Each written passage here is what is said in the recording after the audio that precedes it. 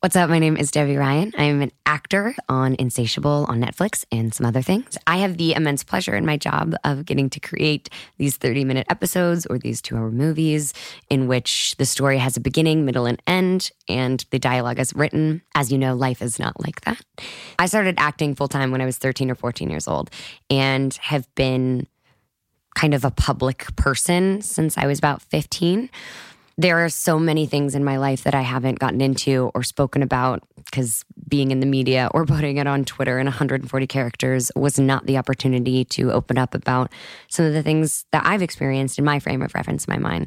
This feels like a really great place for me to be able to step in those conversations and move in those directions. So what I'm trying to do here is sit down with some incredible people that I've gotten to meet through my field and my job, through being a really curious and nosy person, and having conversations with these people that extend beyond those 30-minute episodes, whether it's on subject matters that we discuss on the show Insatiable, or later on in this pod, subject matters that people are really thoughtful about and passionate about that I feel like I can learn from and we can bring to you. I promise to be fully honest and open with you guys and curious and open to learning.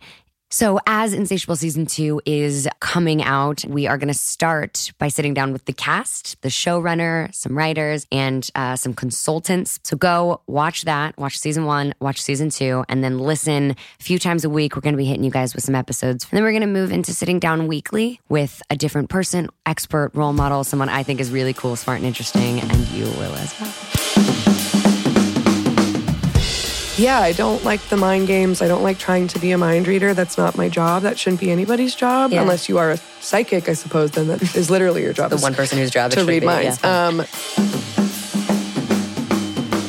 My first day in acting school, he threw me up there and just told me to improv whatever scene. I was so scared. Super scared. And that was the last time that I ever felt so vulnerable in front of people.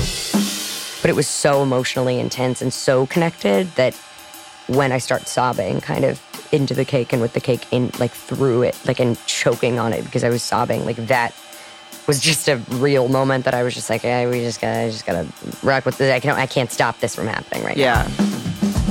The conversation around these sort of invisible mental afflictions is more open and accepted than ever. Mm-hmm. But I think that also sort of leads us into the dangerous territory of claiming them as almost as an excuse of being a bad person.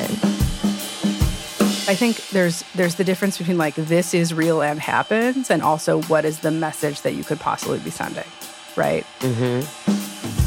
Her friend had passed away a couple years ago and had some of her ashes shot off with fireworks, which is not legal anymore, but I may or may not have illegally procured.